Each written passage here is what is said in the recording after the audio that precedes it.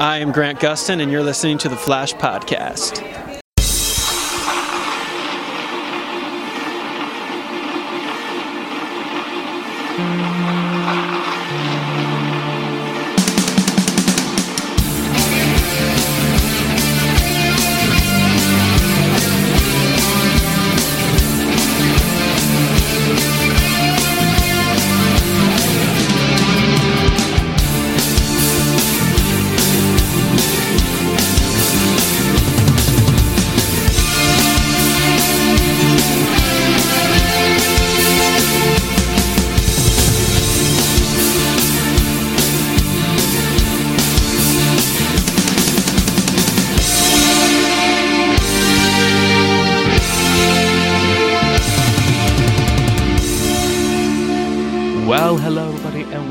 To the regular edition of the Flash Podcast, your podcast that is dedicated to CW's The Flash, starring Grant Gustin as Barry Allen / The Flash.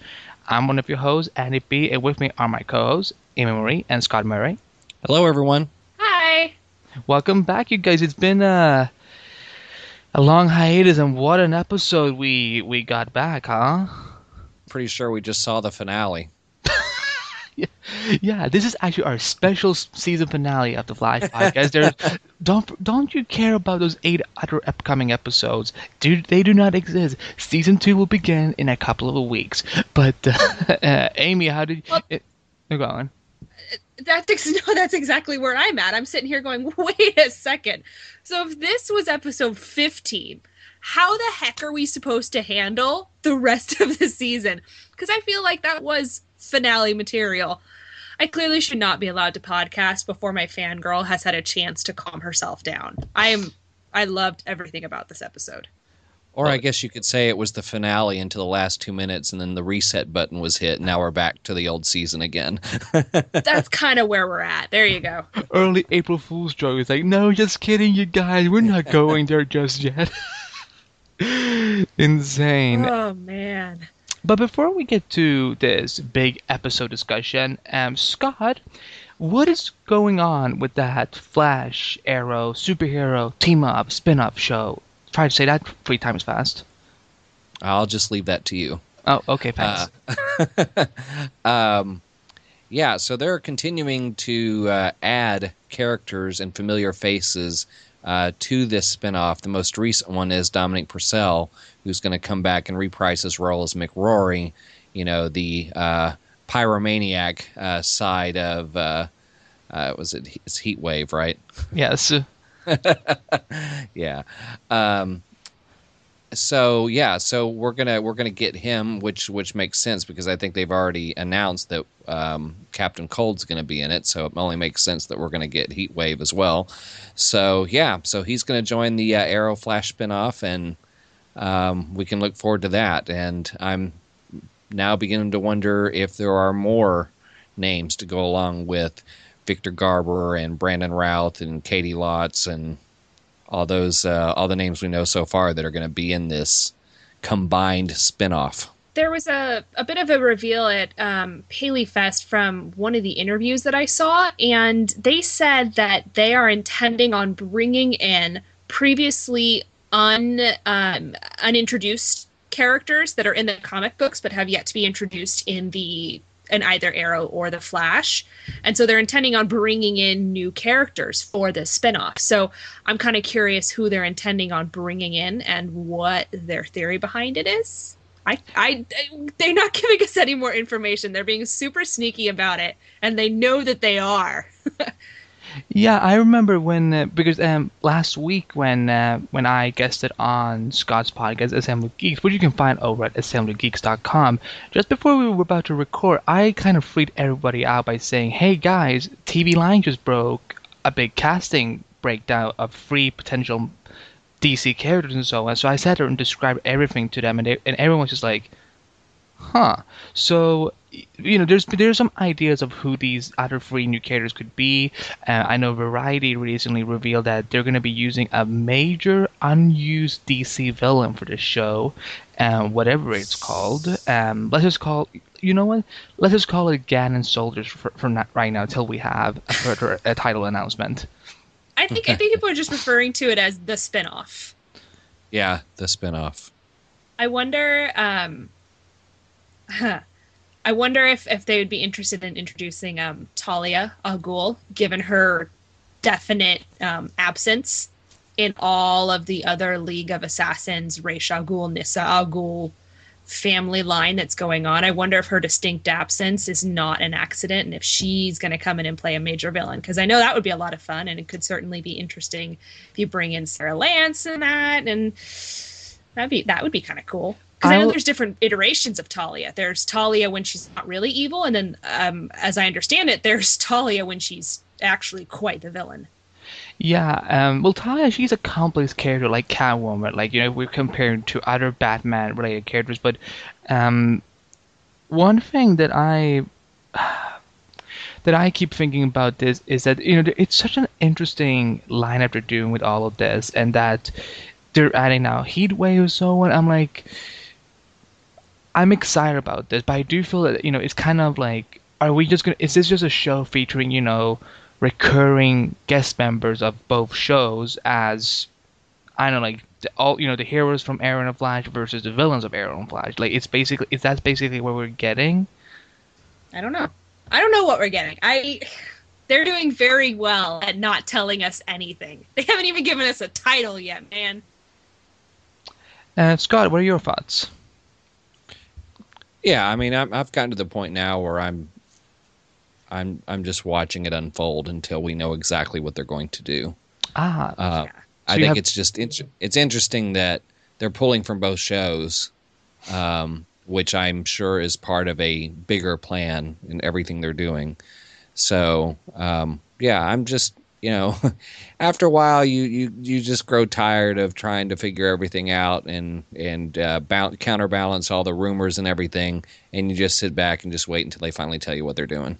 I believe the concept you're pitching here is patience, which I do not comprehend.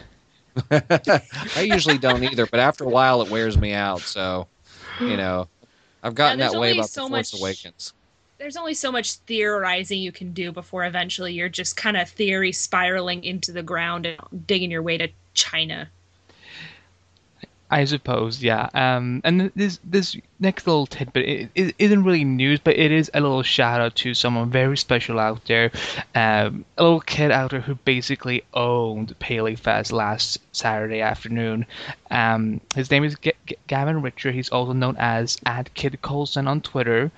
And if you were there, or if you've seen the video, you'll remember that there's an awesome kid out there that did the whole "My Name is Barry Allen" opening. Like he knew it. Like he didn't read it off. Like he knew it without having to read off paper and so on. And like he got to go up to the microphone, and he, instead of asking a question, he just said, "My name is Barry Allen." So, and then the final thing he said to Grant was like, "Grant, you will always be my Flash." And I was like in tears, and I'm like, this kid is so awesome, because he's you will see him a lot on like Age of the Shield related events. So to see him on the Flash thingy was just my heart melted, and his dad Sean was just so proud, and like. So I promised I was definitely gonna give this kid a little shout out on the podcast this week, because he blew me away, and he's awesome. And look, I don't care. I'm gonna try and get him on the show for at least a couple of minutes at some point before the season is over, because that was just awesome. And Amy, I know you know Gavin. Scott, have you ever heard of said Kid Coulson, or maybe yes. Kid Flash? No, maybe we should call him that. No, it's Kid. Yes, I have. Okay, well, it was just amazing. So I'm it blew me away. So I just wanted to give that kid a little shout out. You can follow him at Kid Coulson, and you can follow his dad at CoFphoto. Is that his handler, Amy? COF Photo. But I would just Kid Coulson is you can find his dad through the Kid Coulson account. And for anyone out there who's like, why is an 8-year-old on Twitter? Spoiler alert, it's not actually Gavin. Shh, Amy, don't ruin the surprise. Actually, for all we know, it probably is Gavin. Gavin's a very, very smart kid. So yeah, shout out to Gavin. Shout out to Gavin. But also, we need to give you a little shout out as well because you rocked the hell out of Paley Fest last week, and we, as you can tell, there's anyone who's subscribing to iTunes, Stitcher Radio, or YouTube. There's a lot of files out there right now. There's a lot of new files and so on. A lot of interviews that we got to do, and our own Amy Marie, she was there on spot with her amazing cameraman and got us some really awesome interviews with Grant Gustin, Andrew Kreisberg. Oh, the Andrew Kreisberg one is hilarious because she even though he doesn't say anything, you get a little scoop out of his face expression when she tries to get something out of the whole multiverse thing. We talked to Candice Patton, Daniel Panabaker, Tom Cavanaugh, although, we mostly just listened to Tom Cavanaugh, listen him answer one full question, and then he had to go. No offense. And then, of course, we also had some Arrow peeps, Paul Blackthorne and John freaking Barrowman. Sorry, I love John Barrowman. So, Amy, how was it? And just briefly before we get into this episode, how was it covering the Paley Fest? Oh, the Paley Fest was phenomenal. The entire cast and crew are just oodles of fun. They're so easy to talk to. They're so down to earth. They're incredibly sweet. They were just an absolute blast to talk to. Each and every one of them had their own personality in the interview. Like when Danielle Panabaker and I started talking, I felt like, okay, this girl is so fantastic. We need to go get a cup of coffee and be best friends. And, Carlos and I had a couple seconds to chat, and we nerded out about band. We had a band nerd moment. It was a little bit. It was definitely up there on the nerd level. He's more like Cisco than I think anyone gives him credit for. Paul Blackthorne was great. John Barrowman was great. They're all so relaxed, and I love that they come there and they don't see it as a chore, something that they have to do. They're all there because they want to do it. They want to connect with their fans. They want to share what they can about their characters and their experiences in creating the series. And they're, up for having a little bit of fun. I mean, I asked a couple of them, it was National Pie Day. I asked them what their favorite type of pie was.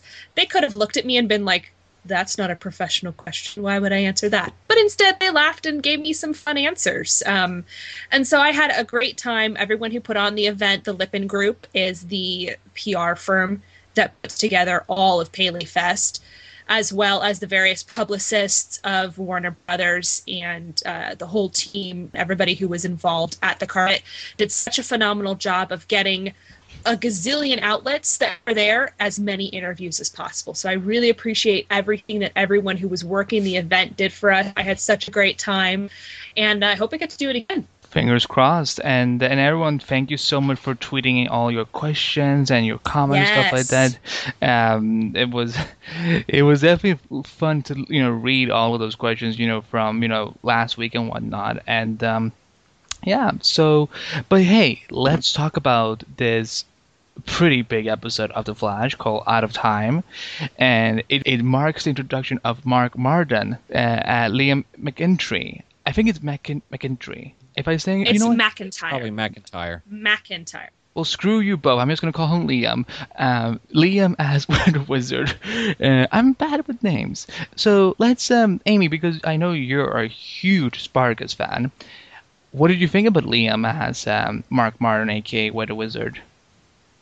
Oh, it's really bizarre for me to see him in jeans. Because actually, it's really bizarre to see him wearing any clothes at all. Because on Spartacus, basically, they didn't wear a whole lot of overgarments, and so it was very interesting and a little offsetting at first. I'm like, why is he so fully clothed? He has like a jacket on and shoes and pants.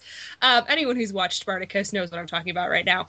But it was great to watch and to hear his voice. I love he does an evil voice very well, and I loved hearing that kind of deep growling voice that he had. I liked how they created a weather wizard that was basically the Avatar. So he was a waterbender, and then later in the episode, he was like a Zula status firebender who could lightning bend, and then he was an airbender at one point. And I'm going to go ahead and say that the tsunami is more like a combo of a waterbender and an earthbender. So really, Weather Wizard is just the Avatar, but cooler, maybe? I don't know if I'd go that far. But he was pretty cool. So I really enjoyed that. I thought that they did the Weather Wizard very well. I really enjoyed that aspect of this episode. And I liked that he was a pretty formidable enemy. I mean, he got pretty dang close to doing some damage, and he did do some damage. He really hurt the captain very significantly. So I appreciate how good of a villain he was, and that he was a step up from his brother, because if he had been equal to or even worse than his brother, it wouldn't have been plausible. But this guy has had months longer than Clyde did to perfect his skill and to discover what he'd been able to do. I liked that they made him really a rather formidable villain. Scott, what did you think?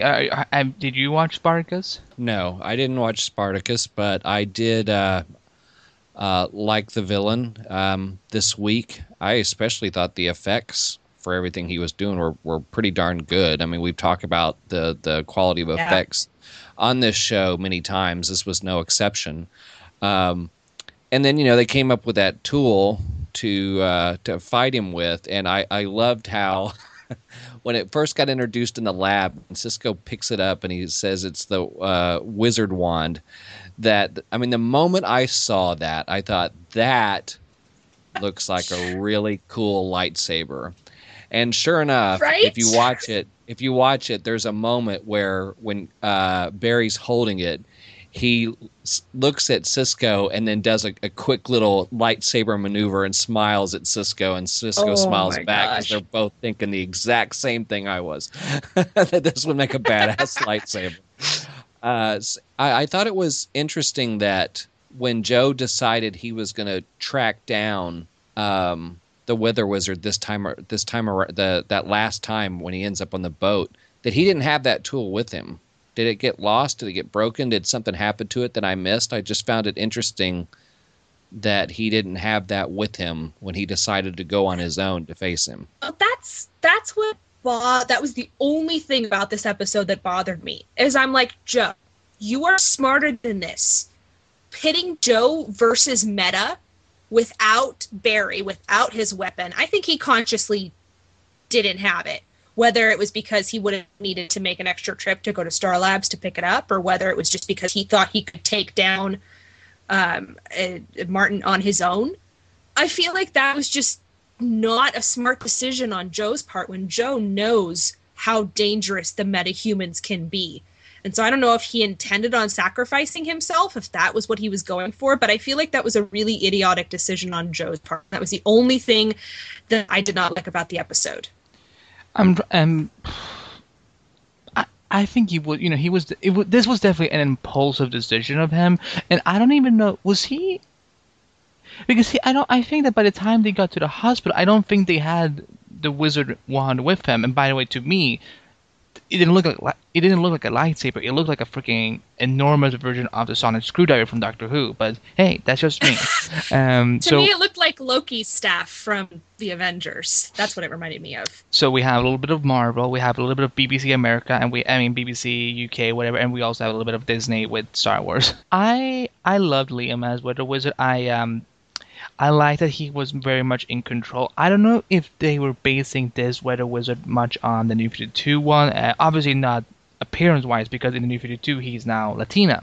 But the way they're now doing Weather Wizard with his powers is that his emotions is kind of what's bringing the weather out and so. And because he's constantly angry, it's always a storm or raining and stuff like that. So I don't know if that's what they were trying to do here, but I liked it that when he came into the show, he was in control. Like, he had a couple of months of training and whatnot.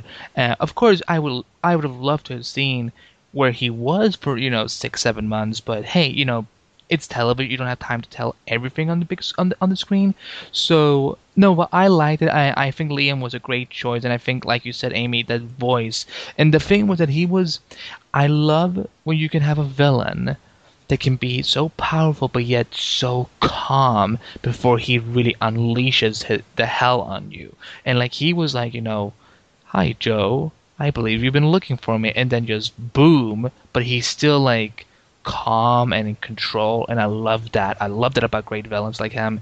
And so I thought it was cool, and I will say, nothing against Clive Martin or anything like that, but this all the effects we got here, the writing and the performance. So it was I did prefer this a lot more, but it was nice to see Chadwick for a little cameo at the beginning, just to see what was going on in the plane, when they left. So but no, I think that, like Amy said, he was very formidable. He was a very powerful villain, and I kind of like that they kept that element very closely. That, and you're right in the first episode of having him really cause, no pun intended, but a big storm in Central City. That his presence was like godlike, basically.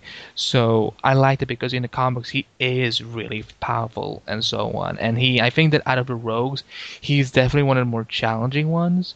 So I enjoy. It's hard to take down the Avatar, man. Stop comparing it to Avatar. It's nothing like Avatar. He's a waterbender and a firebender and an earthbender and an airbender all in one. He's the Avatar. Amy, Avatar came several years. This character has existed for. You know what? While you try to find an argument, Weather Wizard was created in 1959. I don't believe the Avatar was existing by then. Fair. Served. So, what else? Other than the fact that they're not actually following the comic books and are probably pulling inspiration from other places. What do you mean? What do you think was different here? I don't know. I'm just saying that they don't actually follow the comic books to the T in these shows. Amy, it's not Avatar. They're not doing Weather Wizard to Avatar on the Flash. I'm just making a joke. I know. It was just like, I was sitting there thinking, wow, she's taking a character that has existed for almost 60, 70 years and comparing to something that only came up like 8 years ago, something like that. Although I will say that Avatar, like it's the TV shows, they do look really impressive for American animated shows. So, hey, Scott, what else happened in this episode? Well, as expected, we started to take things to a whole new level when it came to finding out more about Dr. Wells. Before we had the hiatus, they teased us and told us that we were going to get some answers, and it all kind of started when Iris, was shared. Her partner shares some new information regarding Wells and Staggs, and the photos of Dr. Wells being seen before Staggs disappears, and then Iris goes and talks to Barry about it, and then Barry talks about it at the lab, and then everybody starts talking about it, and then Cisco takes everything to a whole new level and starts messing around with the field, the containment field, and that's when things really come unglued, as far as really kind of unraveling what Dr. Wells is up to.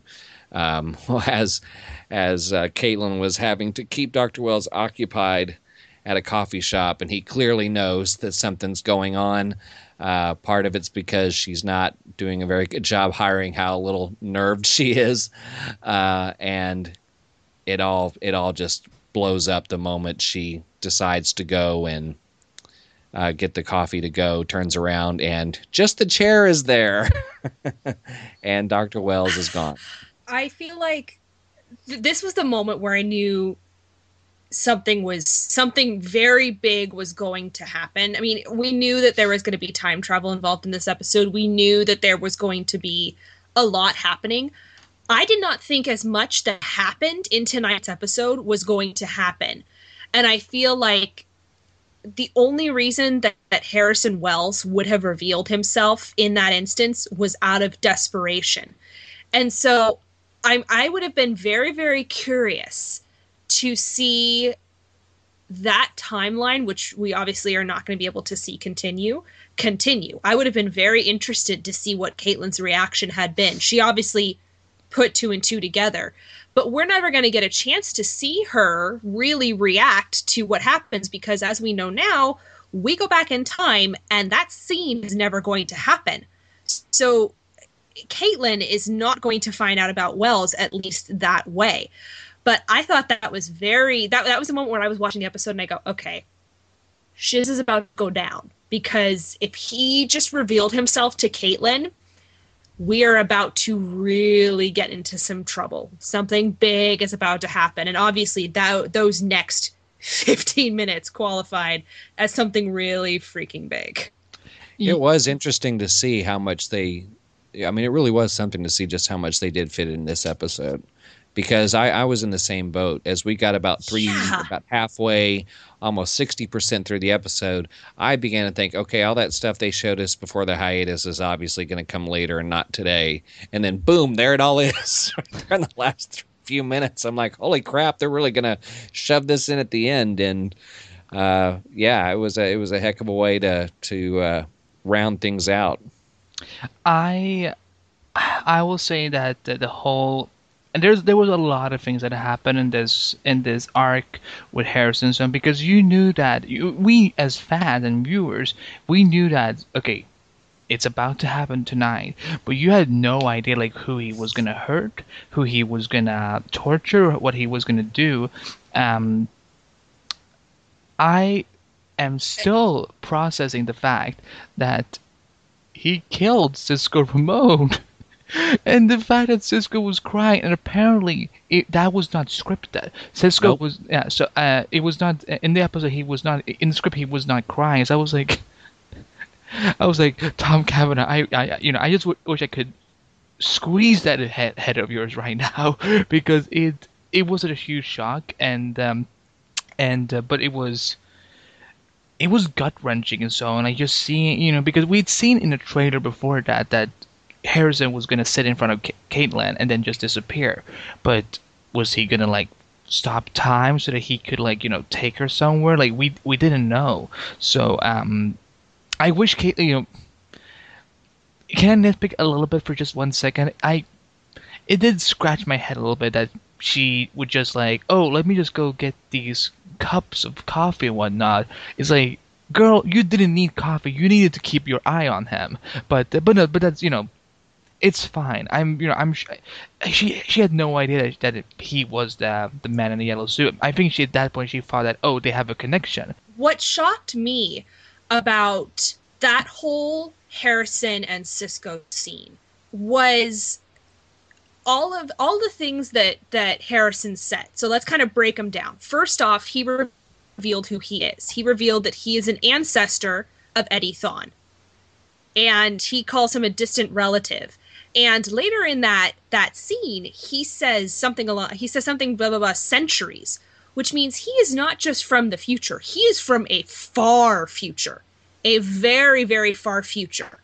Next thing we realized is that he is trapped in the past. Somehow something happened, and he is now trapped in the past from, 15 years, or for these 15 years.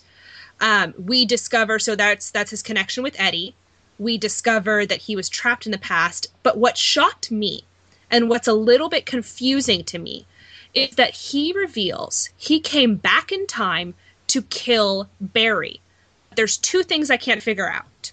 One, if he needs Barry to get back to the future, why would he try to kill him? And two, which Barry was he talking about? Was he talking about the Barry Allen that was trying to save his mom? Or was he talking about Barry Allen the kid? I think he meant the Barry Allen that was trying to save his mom. I tend to believe it was the kid. Because what if the Barry Allen who he was fighting was a Barry Allen that came back in time to stop Harrison Wells from killing his younger self? Great Scott. And Barry's mom just got caught crossfire. Great Scott, time travel is... Oh, Scott, sorry. No, I did not mean to use your... Doc Brown, damn, time travel is complicated. We just got to think three-dimensionally. I love it. Wow, you make it so simple. You should have told that to Marty McFly before he went into the DeLorean and went to see his younger parents. I knew that there was something else I was missing. In that scene, there was also one other thing that he said. He said he needed to get back to his time, his world. And you guys know me. I've been a huge proponent of the theory of multiverses and alternate universes. And so is his time in our world, or is his time in a completely different alternate universe or a multiverse? Could that Barry Allen that came back in time to stop him from killing the younger Barry Allen have actually been from an alternate universe or from this universe? Who knows? I love it. I love everything that they did. I think time travel is fascinating, and that fetish probably came from Star Trek Voyager, which loved playing around with time travel. But I love everything about the time travel thing, and I love that it gets us thinking, because now, even though we know who Wells is, we still haven't figured everything out. And I like that. I like that the writers and the executive producers have been able to give us a whole bunch, but not actually reveal their whole hand. And so I'm so in love with everything that they did in this episode. Well, and Andy, if I'm not mistaken, I mean, there are some good consistencies, but also some things that are very, very different about who Dr. Wells is Eobard Thawne. There's some consistency with his history as Reverse Flash in the comics, but clearly there are some elements here that are going to make things a little different. I believe they're doing what they've done with Barry, which is they're a lot of people will say this, that in this show they've basically taken a little bit of Wally and kind of merged it with Barry. And I think in this case what they're going to do here is that they're going to merge a little bit of Hunter Zolomon, one of the other Reverse Flashes, with Eobard Thawne.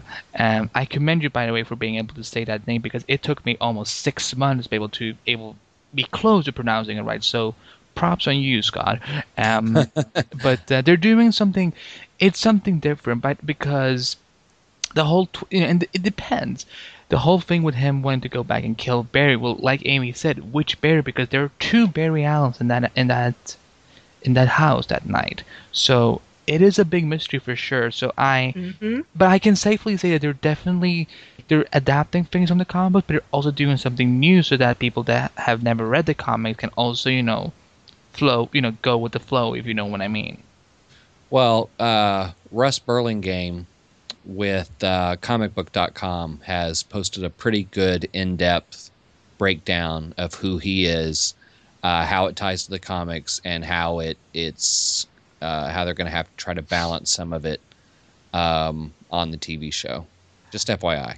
Some of those posts. Yeah, Russ is a good friend of the show. He's been on the show, talked about the Speedfor and so on. So no, I read some of that before the show actually aired. And I had a hint that one of these 2 are going to be revealed tonight. That one of these 2 names. Can you pronounce Eobard Thawne? Can you spell it to me? And then I can try to pronounce it, because I feel like I need to read it first before I can pronounce it, because I don't feel like I've understood what anyone has said tonight. I don't even think I got how Harrison said it. Yeah, I don't even know how to spell. This episode just wrecked me, so I don't even know how to spell it anymore. But there's a second part to this that we should probably, we probably discussed this, we discussed it a couple of minutes ago. But what did Harrison reveal, Scott, about his last name? Well, all he really said was he was a distant relative of Eddie. I mean, as soon as he said his name, Cisco immediately picked up on the connection, but he didn't say much more than that. Could Eddie be Eobard's father? Well, they're related. I'm still confused on who is this. Is this what? I'm still confused. Who's Eobard or Ed? It sounds like Erebor, which I know is, I'm pretty sure, a dwarf kingdom in Lord of the Rings. I know Erebor is a dwarf something or another in The Hobbit. Yeah, no, Eobard, I think Eddie could possibly be Harrison's father, and that, or at least, I don't know, maybe at least, one of the top of the Thawne family lineage, if you know what I mean. Maybe he's the great-great-grandfather of Eobard, because like you said, Amy, Eobard is not only from the future, but he's from a very, very further future and so on. So, it's nothing like, I know we can't get too much into it because it's a big mystery, but it's like, I do sense that Eddie has a very big purpose now. Even though we knew that he is somewhat involved with this. Well, the only thing I ended up thinking about is, how does this tie to the part in the Paley Fest trailer where we see Eddie gun down 2 officers? Yeah, no, but does anyone have any theories before we move on? No. I know that they have already said there's going to be some interesting scenes between the two of them, I believe. So we're going to find out more at some point. There's going to be a storyline there somewhere. Well, I think we had heard at Paley Fest that West Allen fans, so fans of Iris and Barry getting together, were going to love this episode. And, at the beginning of this episode, when they had that totally awkward bowling date, you could actually feel the awkward in the in the scene. It was bad. And I appreciated later in that episode when Eddie told Iris, he's like, look, I'm not comfortable with this relationship you've got going on with Barry.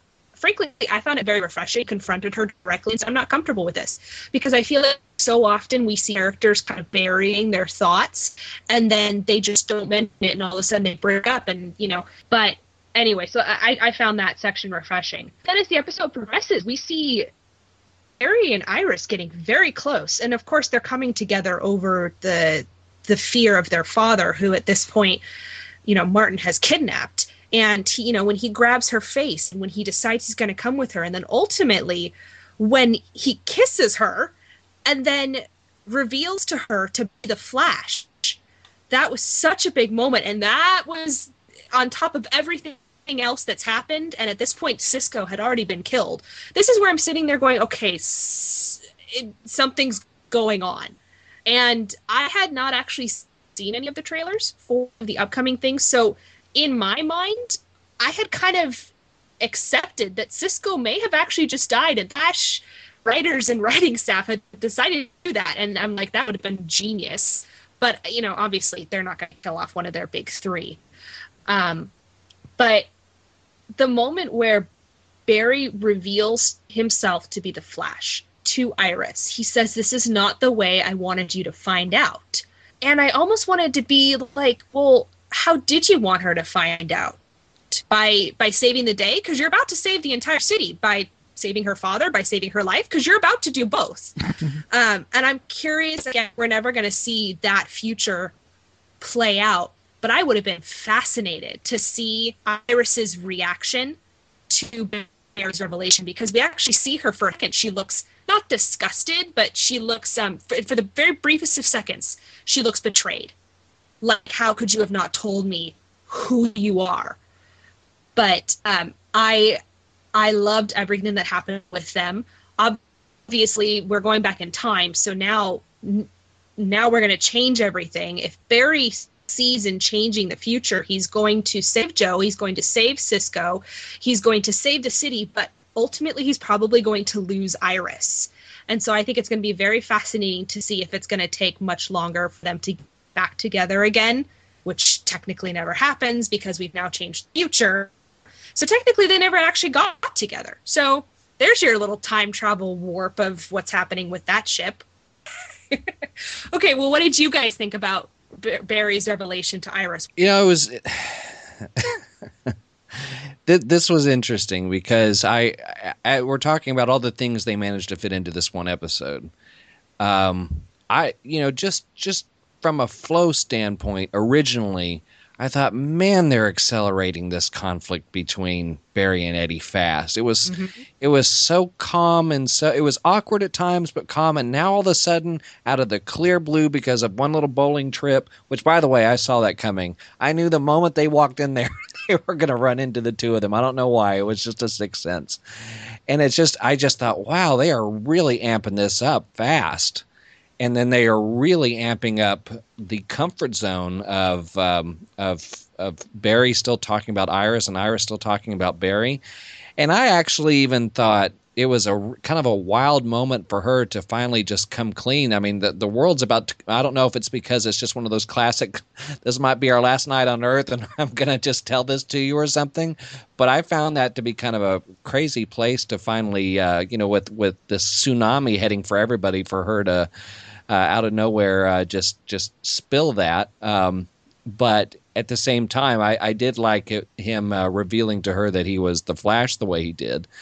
And yeah, you hit the reset button and now all that's for naught, except Barry now knows how Iris feels, but she no longer knows that she told him that. So that's going to be a tough thing for him to live with. Damn it, Scott. That didn't strike me till just now. That's a really good point. That's the problem about knowing the future, is that in his case it's one-sided. Oh, that is very good. Damn it, Scott, you ruined everything. I what? you're oh my god, the West Allen fan in me is an emotional gut-wrenching moment right now, because now that he knows, is that gonna make him wanna hold himself back now, or is he gonna, go full on with it? Because, damn it, why are you so smart? I'm just putting myself in his shoes and what he's going to have to deal with. Well, okay, just to put my 2 cents on this, look, the fanboy in me screamed so loud when they kissed. I was just so happy for it. That's what that was. Oh, so you heard it? Yeah, I heard it. Yeah, no,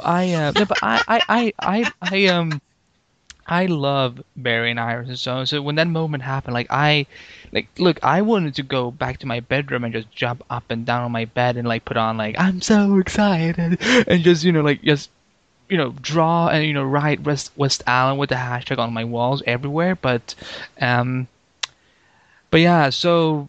And to tie this into our final discussion point before we start wrapping it up, so this thing up, is that as Barry tries to save the city from Weather Wizard's weathering, he goes back in time and is stuck now at the point where he was when he saw himself at first. Damn, that's all I had to say. I was like, they just gave us Well, go ahead, Andy. I was like, damn, they just gave us an 85% of the season finale, and then they just nope, let's just reset this. We still have 8 more episodes and reset. Well, it just means you are going to be that much more on the edge of your seat as this season progresses, because now you know stuff that everybody else doesn't, except for maybe Barry knows some of it. But even he doesn't even know what happened with Wells. But we do. So now everything that you watch unfold from this point on is going to have a little extra tension, because you now know things that some of the other characters don't. Well, yeah, and we know what Wells is capable of now. We see him admit that he practically considers Cisco a son. He is going to kill him to risk or to avoid his secret getting out in the open. And I think that's the moment where we really get to see the true Wells. All up to this point, we've kind of seen this. It's almost like a convoluted kind of Wells, because we've seen what he's willing to do. We've seen him be pretty malevolent and evil before. Is that the right word? Am I using the right word? Maleficent? We've seen him be evil before. We've also seen him do good things to protect Barry. But at this point, we finally, in my opinion, see his true purpose for being there. And we know that what he's doing for Barry is not for Barry. It's entirely for himself. And so he is literally the most self-centered, selfish character on the show. And we got to see how far he's going to go to get to that point, to get back to his time and his world.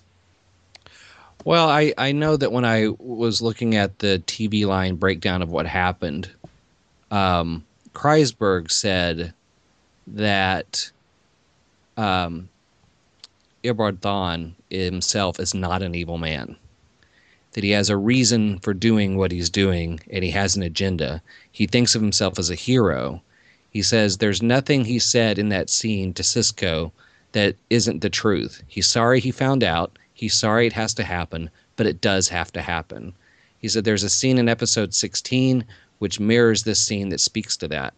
And Tom Cavanaugh also echoed that statement, that Wells is furthering his agenda, but he's also furthering Barry's agenda. Those two agendas are simpatico. So he's working with them. He's appreciative. All that stuff you see is not a mustache-twirling villainous starting point. It's actually genuine. We're trying to accomplish something, and for the first season, we're accomplishing it together, which makes it a little more heartbreaking when the next phase of the plan starts to happen. And I think that's, unless anyone has a last favorite to throw out there, I guess that could be our stop point for this episode discussion. Unless someone wants to bring up one last thing before we get to some quick feedback. No, I just want a lightsaber that looks like the wizard wand. You're going to Celebration in a few weeks. You're going to get a lightsaber. Yeah, just what I need. You should get a red one that has a lightning bolt on it. Oh, no. If it's a lightsaber, it has to be green. Let's get some quick feedback from our dear listeners. So, Scott, what did they have to say about this week's episode of Flash? All right. Well, Derby Kid, we know Derby Kid. She said, so impressed with how brave Cisco was for confronting Reverse Flash. Awesome episode, full of reveals and intrigue. Like how she said that because Cisco is very brave. That is a very good point because at this point he had to know at least to some degree what the Reverse Flash was capable of. That's a very good point. I didn't think about the fact that, we know that we saw Cisco become vulnerable. We saw him be hurt, and we saw him, his life torn apart right in front of his eyes. But he was very brave in confronting him. Could have shied away from it, but he looked towards Reverse Flash and he said, "Bring it on." He said, "Let me find the truth," and I really admire that. At Alex_Chapman said, "Epic and incredible episode. Show continues to rise up several notches. Love this show." Mike Weaver 800 says, "Dude, in a show of great episodes, this was the best episode yet. Was that not a great job of acting by Carlos Valdez in the death scene? So emotional. #The Flash." Geodude96 says the whole thing with Wells and Cisco, did not expect that. Geek by Week says, I'm guessing Barry just undid the Wells Thawne's work. What an episode. Jhool88 says, can we all time travel to the future so we can watch next week's episode? Like that comment. At 2BG Pod says, I don't even know how to react. I can't believe how much was in that episode and how many places it could go. At Starla 533-65566. Everybody get that?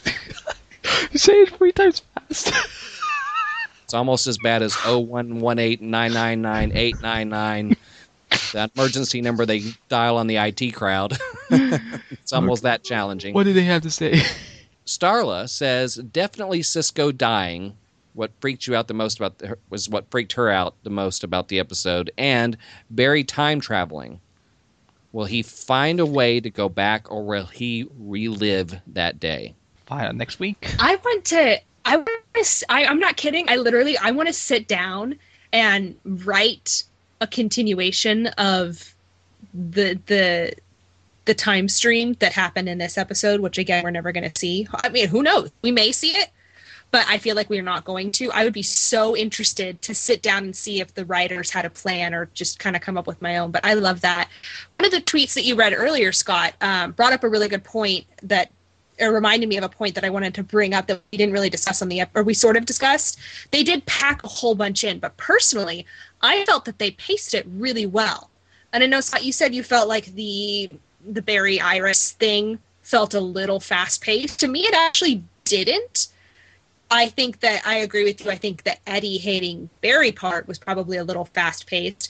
But at the same time, it was also pretty realistic. When you're in a relationship and you can tell very clearly that the person you're in a relationship with has a thing for someone else, once you see it, you can't unsee it.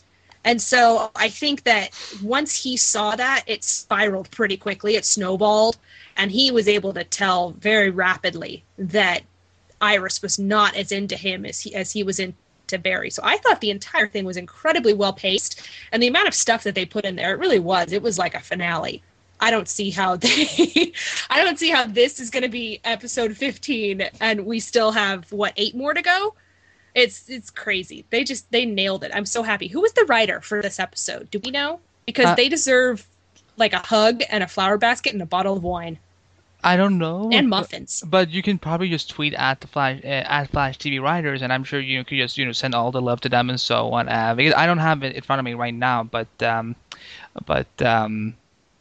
yeah, no, but they did a good job. But no, guys, thank you all so much for your feedback about this week's episode of The Flash. You know how to always participate in the feedback section. Just tweet us at The Flash Podcast or email us at theflashpodcast@gmail.com, and we will read as many as we can each week. So, but let's get some plugging, and then a quick, no pun intended, spoiler section. Theflashpodcast.com, that's where you can find our show, and all the information about our shows, including now interviews that we have, and news about the podcast, and as much as we can do on the website whenever we can. Find us on social media under The Flash Podcast, Facebook, Twitter, Instagram, now also Vine, where Amy got some very fun Flash charade. We should. I have an idea. Charades is going to be a thing. Yeah, we're gonna talk after this. So you can also find us on iTunes, Stitcher Radio. Make sure to take a few minutes to just rate and review us on iTunes and Stitcher Radio. It does help us a lot when you do that. So and also remember that it's going to play a huge part of our giveaway that we're doing pretty soon of Flash giveaways of San Diego Comic-Con bags from last year. And you can also find the guy who did our amazing theme song, Mike Schmidt, over at his Flash Opera on SoundCloud.com/Flash Opera. Visit the Mixed Radio Network, where we're part of every Wednesday at 6 p.m. And visit our good friends over at Zaptwit.com for all your greatest TV coverage and stuff like that. So, Scott, talk about Assembly Geeks for a minute. Yes, Assembly of Geeks. We just launched, of course, we have our normal show. We wrapped up the Peggy Carter podcast a couple weeks ago, but we just launched a new podcast called Drinks and Geeks, which is going to be a variety. We're just going to basically focus on a variety of topics, but just one topic per show. So we're going to spend an entire 30 or 40 minutes talking about one thing. And the very first episode just went live, and we have Amy Ratcliffe, Dan Zare, and Pete Morrison on to discuss the first season of Star Wars Rebels. It's a very, very good discussion from three very Star Wars-y minded people that follow this stuff and had some really good opinions to share. And this week on the show, we have a very in-depth discussion on whether or not a movie can ruin your childhood, because that's the thing people say these days. That ruined my childhood. And Paul Feig has been getting comments like that ever since he announced he's making an all-female Ghostbusters. So we just decided to talk about whether that's actually possible for a movie to ruin your childhood. It's a fun discussion. Interesting. And Amy, where can people find you on the internet aside from Assembly Geeks and Flash and so on? Where can they find you? You can find me at Amy_Marie97 on Twitter and Instagram. I'm also a frequent guest contributor to Scene and Nerd. Oh, I love those guys. Scene and then the letter N, Nerd. They're a lot of fun. That was actually that's the place where I had my most theory spirals, is what I call it, when I just start theorizing and then I keep going and going and going until I've created an entire storyline of a theory. So that was where I first came up with the future Barry theory, which was sadly not true. My theory was that there were actually two versions of Barry Allen fighting in the room with his mother, which is not true. So that was I was like, no, that didn't come true. But you know what? Doesn't matter, because tonight's episode was amazing. Okay, so we lost Amy at the ending and so when her Skype just crashed, and she can't come back. So it's only going to be me and Scott doing the spoiler section now for this episode. If you're not sticking around for the spoiler section, for our teammates Amy Marie, Lauren Galloway, Adam Holmes, Chris Duker, and Steph, I'm Andrew Beck. I'm Scott Murray. And we will see you next week on the Flash Podcast.